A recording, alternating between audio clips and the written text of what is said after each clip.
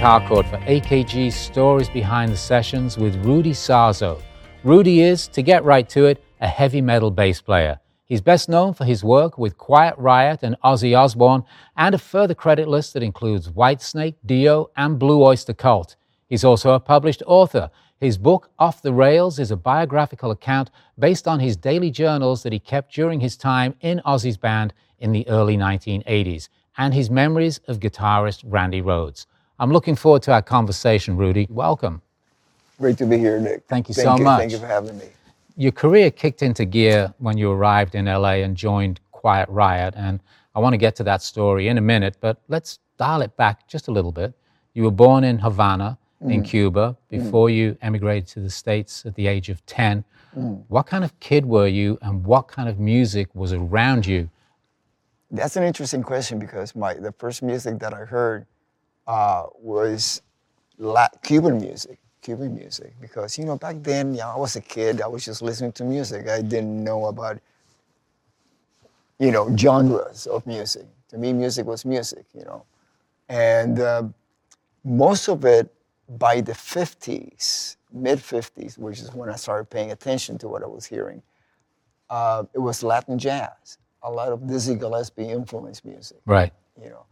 Or Duke Ellington, And so that's what I grew up with when I came to the United States. But always that music was just associated with dancing, not concert, not feature artists. Even if you were like a great jazz musician, there were going to be people dancing to your music, which is basically, that's why you got the gig, because you're making the customers dance and they drink, Cuba Libres. I know you started recording some of the Mental Health album, at least the early sessions, while you were still working with Ozzy. How did that album come together? Where was it recorded? Was it sort of piecemeal together in different studios? Yeah. Well, it was actually done in one studio, Pasha Studios on Melrose and right near Paramount Studios. And it was a jingle studio. It was not a massive, big studio. So this is what happened. I was getting ready to do Speak of the Devil with Ozzy, is the re-recordings of the Black Sabbath songs with Tommy Aldridge, Brett Gillis, and Ozzy and me. And I was in LA getting ready to leave, and I get a phone call from Kevin Dubrow. He says, "Hey, we're in the studio, and there's a possible record deal going on. How would you like to come down and play on Thunderbird?" Now, when Randy left Quiet Riot to join Ozzy, Quiet Riot ceased to exist as a band, a brand, and Kevin put his own band called Dubrow. And I played in Dubrow up until, let's say for about 8 months up until the time that I joined Ozzy. So Thunderbird was one of the songs that we used to play live. So I knew the song. So I just went in there and we tracked it really quickly. And the producer goes, "Do you remember Slick Black Cadillac?" Which is the only song that made it from the Randy Rhodes era to the Mental Health record. And I said, "Yeah, just give me a couple of passes." Now, remember, I was still a member of Ozzy at the time. I just went in there to do one song. Right. But what the most significant thing that happened was not just the music. It was the fact that, Randy had passed away back in March. This is around September of 1982. And I lost the joy of making music completely. The reason why we kept touring was to keep Ozzy alive. Because we knew that if Ozzy went home, he would drink himself to death or drugs or whatever, So that was our purpose. Let's keep him going. But meanwhile, there was a lot of pain associated that we all felt, especially once you go on stage and you're wearing the same clothing and you got the castle behind you, you got the little person running around the stage. And first thing you hear in the intro of our set is Randy playing the beginning of Diary of a Madman, the song. And it was like, woof, that would put me in a state. To walk out to that every night. And then the music was started and here I am. Whereas when it's the same tour with Randy, it was joyous. And then now I'm in survival mode. And I've been used to that ever since I was a kid. When we left Cuba, we went in survival mode, and it was just another, experience in survival mode. So you knew how to do it, but it's not a good place to be. Right. It's a very tough place because there's really no future in survival mode. It's all about now. Surviving the moment. Staying alive today. Yeah, surviving the moment. Yep. And after a while, it's like, no, this is not why I got into music. I'm not making music. I'm playing notes, and a lot of times just crying through the set. I'll never forget playing the Garden, and there were fans it became a wake for Randy, banners and God bless Randy Rhodes and all of that, and it's like I cried through the whole set. So coming back to work with Quiet Riot and on that music, that must have been a breath of fresh air for you. A breath of fresh air because, not only had I played with Kevin before in Dubrow and of course Quiet Riot, I lived with him. He was part of that consciousness that Quiet Riot consciousness.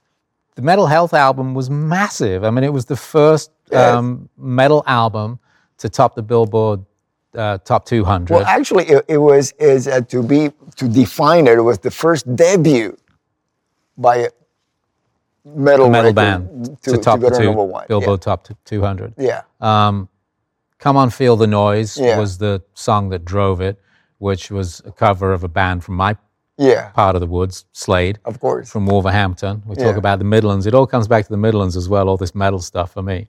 But that was a crazy time. I mean, like, huge band. What was that like? Okay. I was still a member of Ozzy when I went to record just one song, Thunderbird.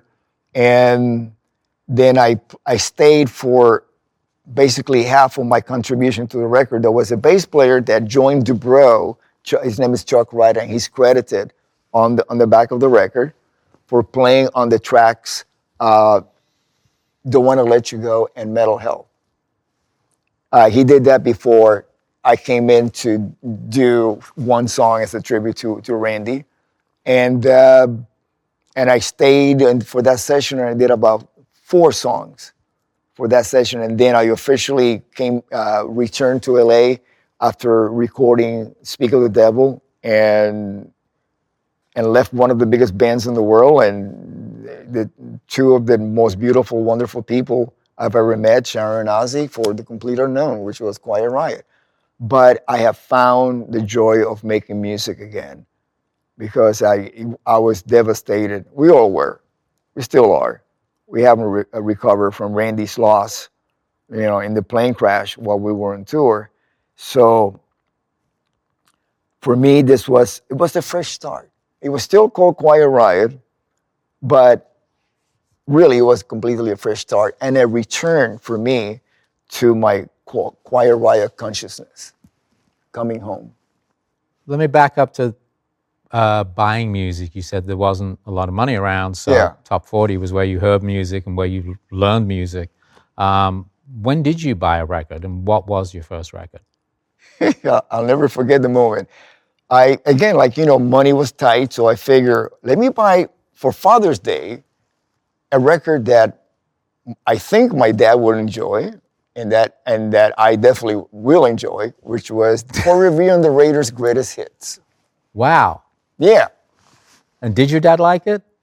Well, first he looked at the cover, and there's like 5 guys wearing tights. That was it. I come from a Latin Catholic family. I get it. It's like tights. We don't wear tights, unless you're a ballerino. So for me to give him that, he looked at me with total disgust and just gave it back to me. That's the first record I ever bought. Well, did he ever listen to it? No, okay. I used to play it. He heard you playing it? When he was at work, right. I would play it. It's a different purpose playing rock and roll today than it was perhaps 30 years ago. Yeah, and I see that in our genre, let's say what they call the 80s bands. We have different reasons why we go out there. Each one and I'm not talking just within the band, but I'm talking about when we do like a 3 or 4 act bill, there's different bands. And each person has a different reason why they carry on. Sometimes you're playing with a band that has all the original members. Nobody has passed away. In our band, historically, we have 3 that have passed away of the founding members of that of either the Randy Rhodes version of the band or the Mental Health version of the band. And it's a whole different picture. Meaning that you can't really go back. You have to look at what you are doing now. Keep and respect what has been done in the past. Respect that. Whether it is the members that you're playing with, all the members that I'm playing with in Quiet Riot right now, they were handpicked by either Kevin DuBrow or Frankie Banali, or both. And I respect that. And they have learned from Frankie and Kevin what it means to be in Quiet Riot. See, with me, my perception of being in Quiet Riot is what I learned from Randy Rhodes. Randy Rhodes was the only musician I've ever played with, and I played with a lot of different great musicians, but he's the one that was born into a musical family. His mother and father, music professors, they built a school called Musonia, which is in North Hollywood. And at a very early age, he was already playing classical, music, reading, harmony, theory. He knew all of that before he joined a rock band. He joined a rock band because he wanted to be with kids his age. Right. Hang out and have fun, play parties and whatever. But even though he did that, deep down inside, his consciousness was about being a musician and having the utmost musical integrity. Right now, he will be sitting here holding a guitar or playing it while he talks. That's my experience about Randy. And then, once he joined Ozzy and got away from the structure that the record industry in LA was putting everybody in, so they could market you easier. Sure. Once he joined Ozzy, because I asked him about this, is how did you come up with this music from Blizzard of Oz and Diary of a Madman that I didn't even know that, back in Quiet Riot, that was such a departure. So different. Even though I got a glimpse of his classical playing, because when I joined the staff of his mom's music school, Musonia, I was teaching bass, and in between lessons, I could hear Randy playing classical music. And I go, I didn't know you could play it like that. And he says, yeah, we don't do this in Quiet Riot. Right. Okay. But once he joined Ozzy, he asked Ozzy, what do you want me to write? And Ozzy said, just be yourself.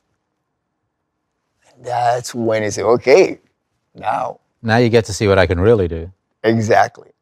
And that's how you get Blizzard of Oz record and Diary of a Madman. I mean, they're both musical, compositionally leaps and bounds. From Blizzard to Diary, his compositions. And those were recorded within weeks of each other.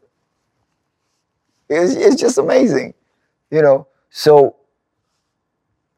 that, to me, when I go on stage, that's my light, the musical integrity that Randy Rhodes showed me. This is what it takes. Randy, he's in the Rock and Roll Hall of Fame by himself, not with a band, but as Randy Rhodes, with 2 records. Such an impact in such a short time. I read a quote from you where you said, I think music is a calling, but it's also a dream, and dreams can be crazy. Mm-hmm. You've been at this a while. You're still touring. You're playing with Quiet Riot again. How's the dream today? My dream, it's really interesting because, that's a great question. I get up in the morning and I follow the same dream, which is how am I going to get the music that I grew up with, that's in my head, how am I going to get to actually be able to play it?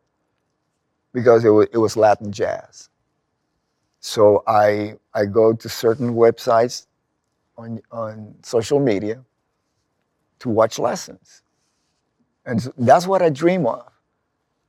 And I'm beginning to surprise myself because I'm beginning to like not only understand it. See, one thing about jazz is it gives you permission to play all the notes. And we only got 12.